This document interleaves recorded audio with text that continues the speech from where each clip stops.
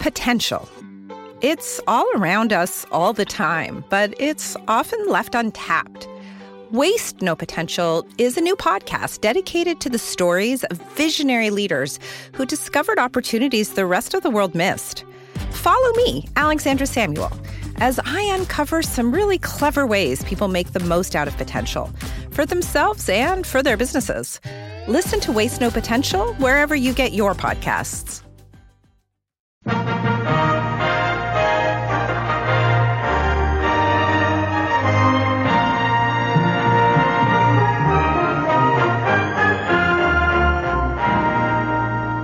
We present Nigel Anthony in The Hornblower Story, adapted from 4 of the C.S. Forester novels by Val Gielgud, with Terence Skelton as William Bush. Part 2 from Lieutenant Hornblower, Sealed Orders.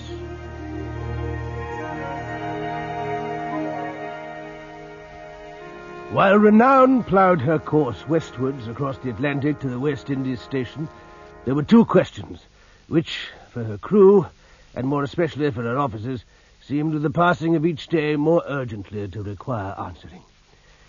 Following upon the accident to Captain Sawyer, would First Lieutenant Buckland take it upon himself formally to assume the responsibilities of taking command of the ship? And what were the contents of those sealed orders from the Admiralty among the captain's papers?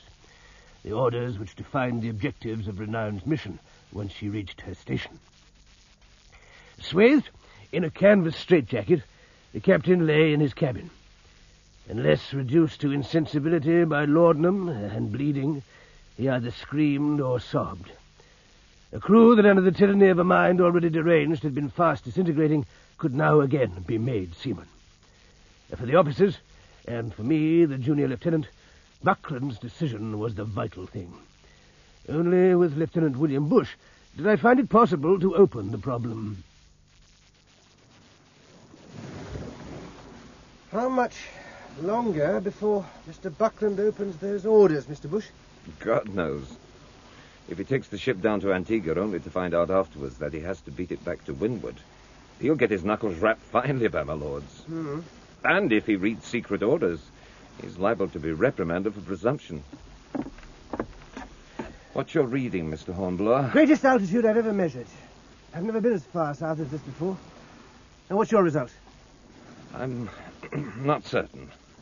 What's the difficulty? I can shoot the sun. No trouble about that. It's the calculations that bother me. All those damn corrections.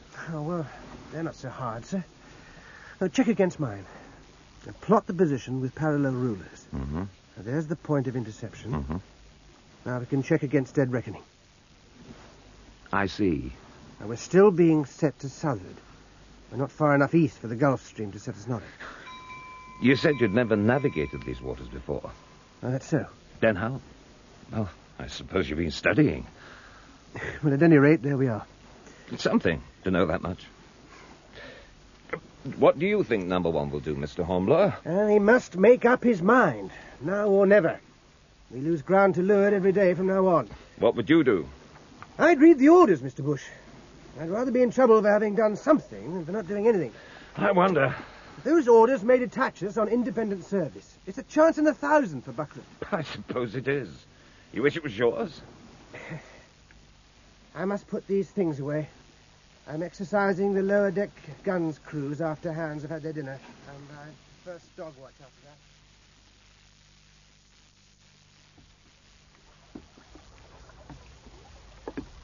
that. Yes, Mr. Hornblower. Permission to have the deck wash pump, Richter? Men feeling the heat, eh? I don't know about them, but I am, Mr. Roberts. I have 15 minutes, plenty of time. Oh, very well. Thank you, sir. Captain of the waist there. Get the wash deck pump rigged at once. 4 men for the handles, 1 for the hose, and jump to it. Aye, sir. Give away!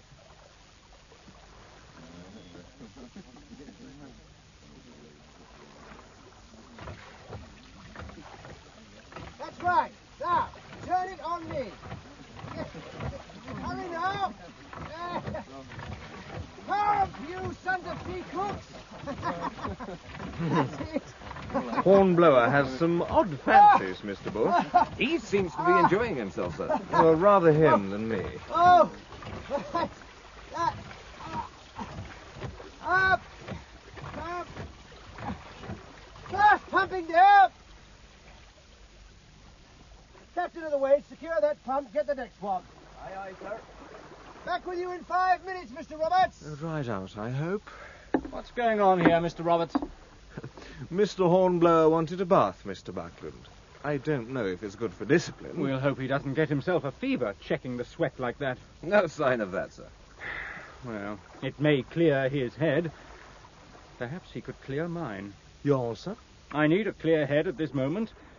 Send Mr. Hornblower to my cabin when he comes back, Mr. Roberts, and ask the surgeon to join us. This thing's got to be settled. Aye, aye, sir.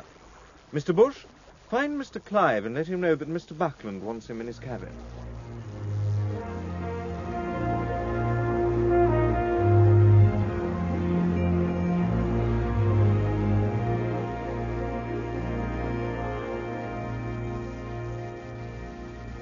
Well, Mr. Clive, He's done it.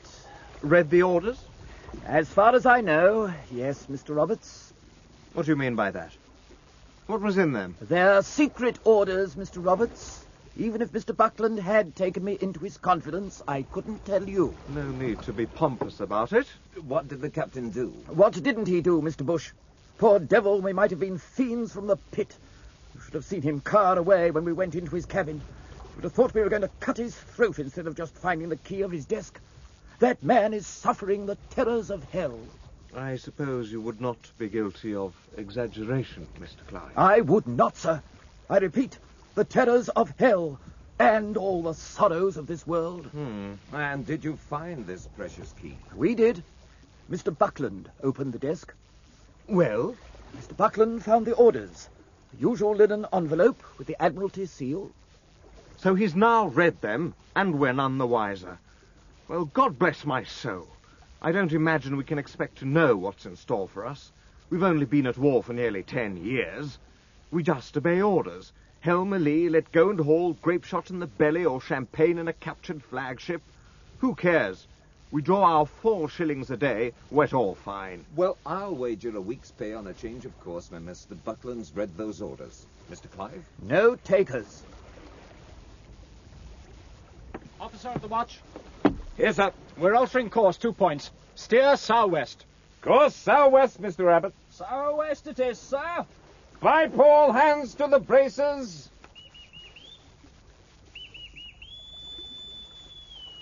Another pull on that fore brace there.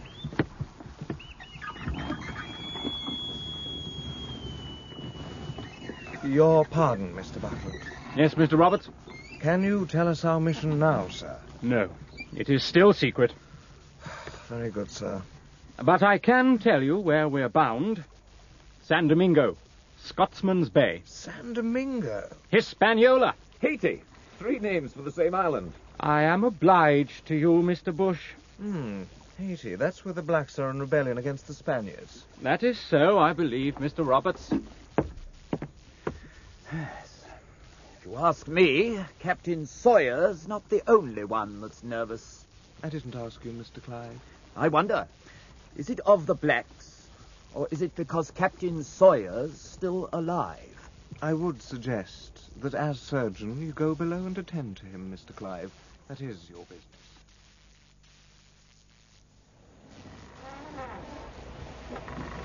Glad to have some company up here, Mr. Hornblower. She's rolling damnably. Rolling? She's wallowing. Oh, Lord!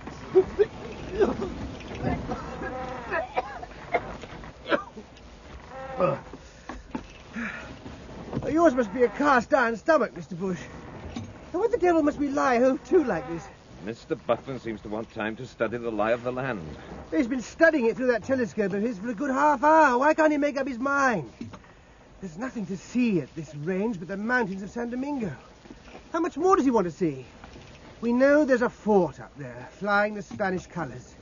And everyone on shore must know by now that a British ship of the line is prowling about. The Dons don't have to be clever to guess we're not here on a yachting trip.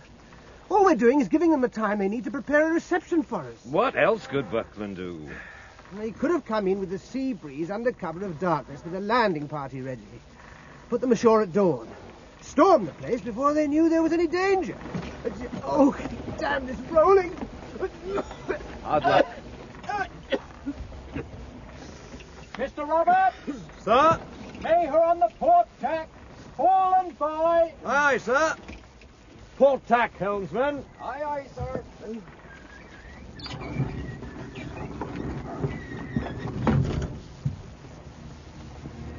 That's better. That's something. Oh, I could wish we were going into action, not running away to think about it. Anxious to eat fire, Mr. Hornblower. Nothing like that, Mr. Bush, sir. Quite the opposite, if you must know. I wish for too much too quickly, I suppose.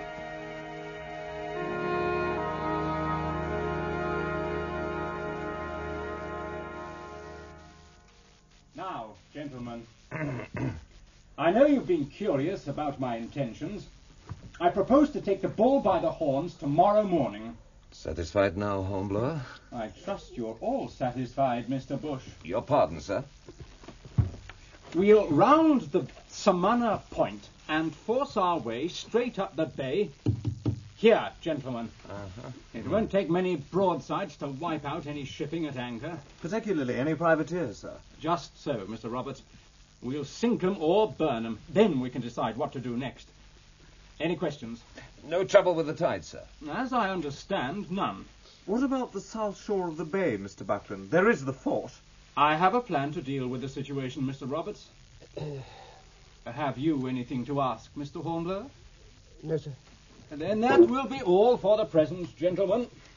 The gun crew will be glad to see some action, sir. Stomach still troubling you? Let's hope they quit No. themselves admirably. Not happier at the prospect of action. Not this one, Mr. Bush. Clear decks for action! All hands to quarters! Clear for action! Bush was in command of the lower gun deck and of the 17 24-pounders on the starboard battery.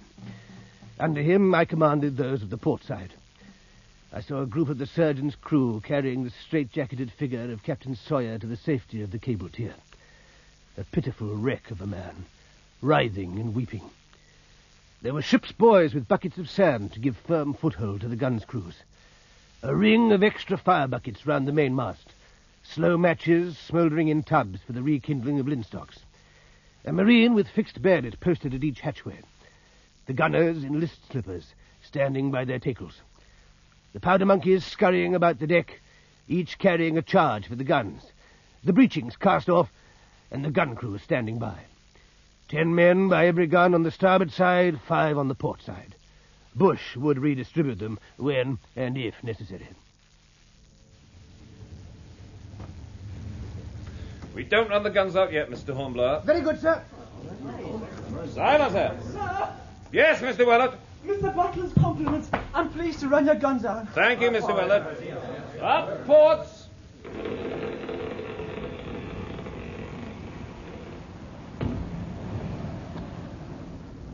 Run out.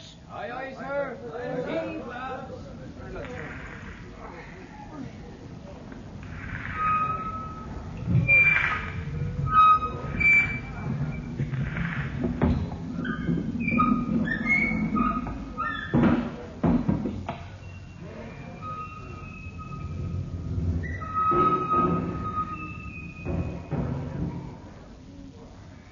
Will you try a ranging shot at the batteries when your guns bear, sir? Your orders, Mr. Willett? No, sir, Mr. Buckland's. Then say so. My respects to Mr. Buckland, and it will be some time before my guns are in range. Aye, aye, sir. Yes, Mr. Hornblower. There's a point running out ahead, Mr. Bush. You see the shallows there, sir? Now, the channel must bend round them. And there's a battery out there on the point. You see the smoke? Yeah, Now, they must be heating for red-hot shots. I dare say. Well, we'll be under crossfire. Not for too long, I hope. That's the fort, sir. No doubt. And here it comes.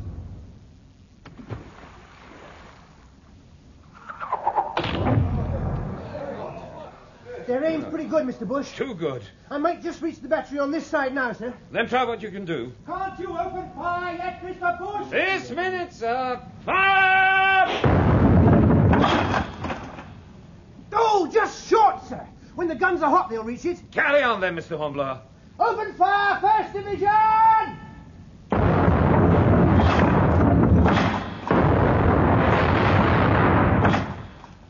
Second Division!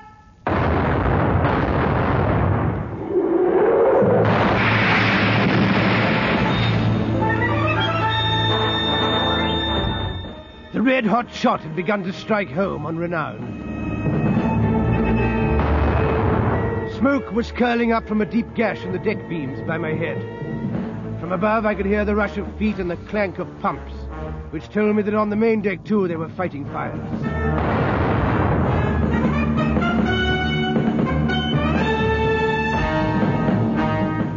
Then I realized something strange in the feel of the deck under my feet. A perceptible slope, a queer sense of rigidity and permanence.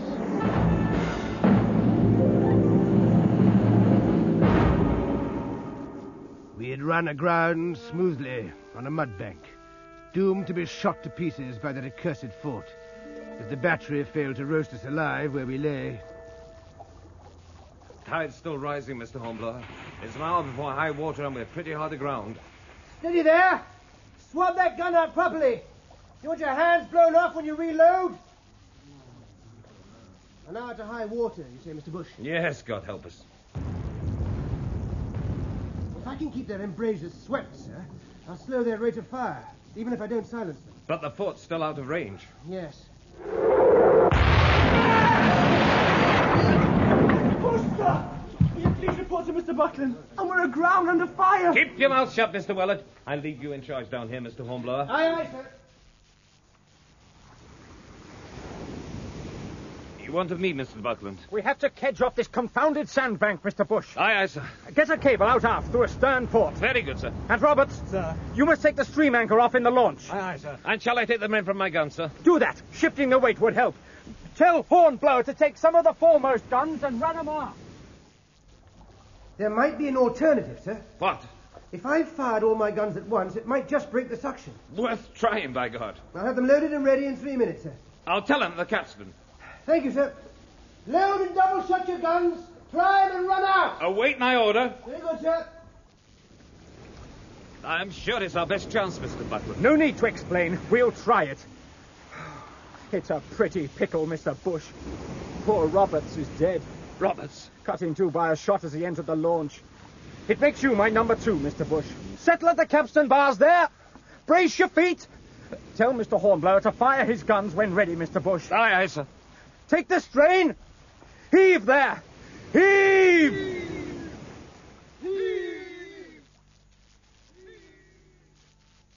Fire! Cable's shifting, by God. I think so, sir. Silence! You'll come to the quarterdeck with me, Mr. Hornblower. Aye, aye, sir. No more firing till further orders. Further orders, sir. So far, so good, Mr. Bush. We're off ground, but we've lost the flood. If we touch again, kedging off may be impossible. Yes, sir. We could get out with a land breeze, sir. I know that as well as you do, Mr. Hornblower. But do you know what that means? It means defeat. My first command.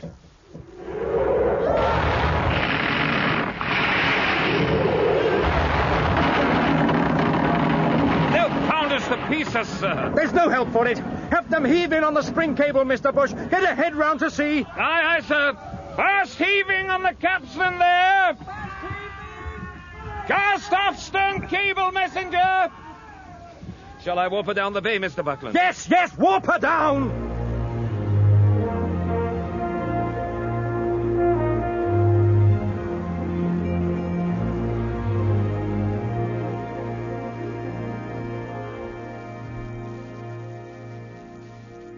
When the tropic night closed down upon the battered Renown, Buckland sent for Bush and me. His cabin was like an oven. Its 2 lanterns seemed to give out an intolerable heat. We sat staring at the chart upon the table, while the sweat trickled under our uniforms.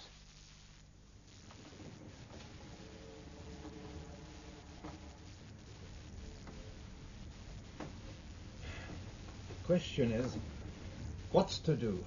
Should we bear up for Jamaica? I wouldn't go so far as to advise that, sir. What else can we do, Mr. Bush? Tell me that. If we head for Jamaica, sir, we go with our tail between our legs. True. All the same, there's Captain Sawyer to be thought of. Captain Sawyer? With a success to our record, there might be a less diligent inquiry into the matter of Captain Sawyer's supersession. If we limp in defeated, I'm likely to be asked why I took upon myself the responsibility of attacking Samana Point. What do you think, Mr. Hornblower? I agree, sir. You do you? Yes, sir. We did our best, damn it! Anyone could run aground in the channel. Nothing could get up the bay under such a crossfire. We might still make a landing on the seaward side, sir. A landing and a surprise attack. Mr. Bush? Well, sir... Go on. Mr. Hornblower did mention to me. He thought a surprise landing might have more chance of success than bombardment of the fort and battery. But that was before the Dons knew there was a ship of the line in the neighborhood. Why didn't you suggest this masterly plan to me, Mr. Hornblower? It was hardly my business, Mr. Buckland. Its responsibility for success or failure is mine. Have you changed your mind? I think something might still be tried, sir. As long as it was tried at once. You mean tonight? It would be the best time, sir. The Dons have seen us driven off. Excuse me, sir, but that's how it'll look to them. The last they saw of us was beating out of the bay at sunset.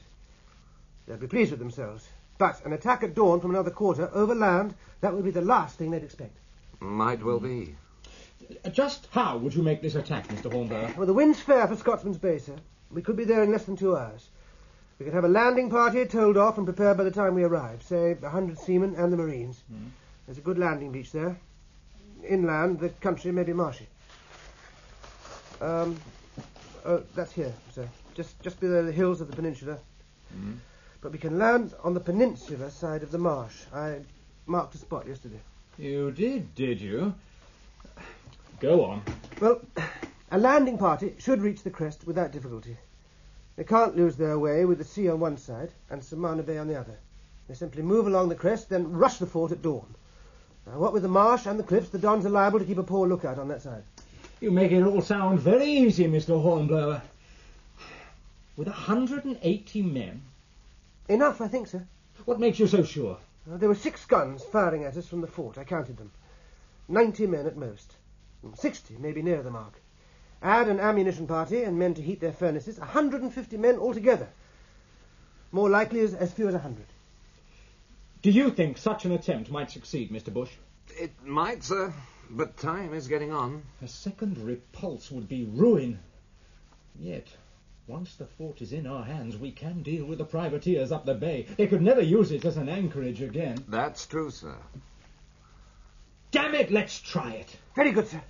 Now, who's to command? It would have been Robert's duty, sir, if he'd left. Mr. Bush, you will take command. Yes, sir. Who do you want to take with you?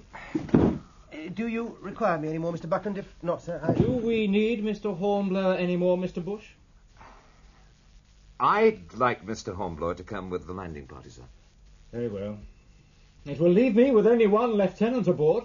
Several of the master's mates are good watchkeeping officers, sir. Very well. You look troubled, Mr. Hornblower. What is it? I was wondering about altering course, sir. We could head for Scotsman's Bay at once and save a little time.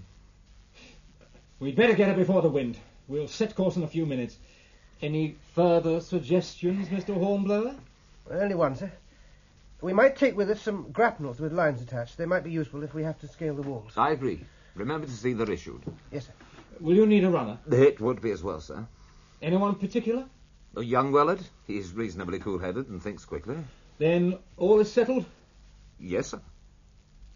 And it only remains to set course and issue the orders. You will see to it, Mr. Bush, if you please. Aye, aye, sir. Oh, Mr. Hornblower, I've been meaning to ask you, how, in your opinion, did Captain Sawyer come to fall down the hatchway? Well, I fancy he must have overbalanced, Mr. Buckland. The ship was lively that night, if you remember. Yes, I suppose she was. Very well then, Mr. Bush. Carry on, if you please.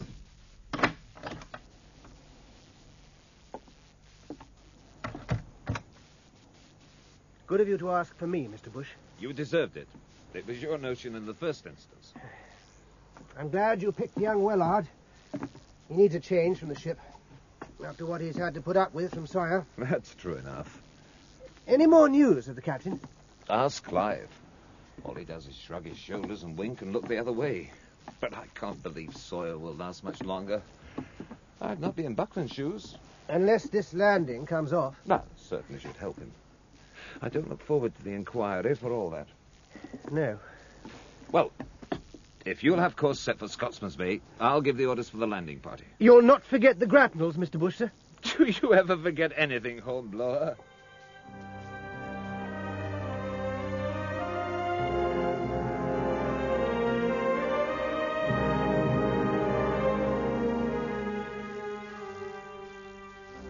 Where the Samana Peninsula began, a small watercourse had worn a wide gully in the cliff at the easterly end of the beach. That night, sea and surf and beach seemed to be afire with the phosphorescence of the water, vividly lighting up the oar blades as the launches pulled ashore, carrying the landing party. We landed thigh-deep in water, and it seemed thigh-deep, too, in liquid fire. Our weapons and cartridge boxes held high to make sure they were not wetted. Bush was excited and tense. It was all I could do within the bounds of discipline to hold him back from plunging ahead at once in violent action. I might have sounded confident enough in Buckland's cabin. It was another matter on that beach, in the darkness, with the conviction growing that on the success of our enterprise depended not only the lives of myself and Bush and 180 men, but also the reputation of renown and First Lieutenant Buckland's professional future.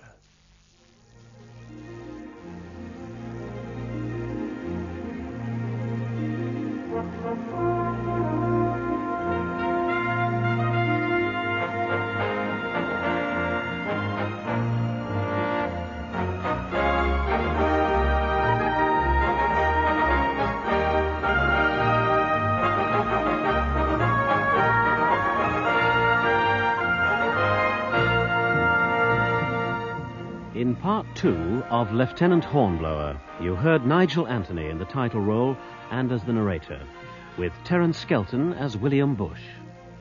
Mr. Buckland was played by David Peart, Mr. Roberts, Paul Hertzberg, Wellard the boy, Mark Hudson, and Mr. Clive the surgeon, John Jardine. Location recordings were made by Christopher Hayden Webb and David Fleming Williams aboard the IP Torso. The musical score is by Johnny Pearson.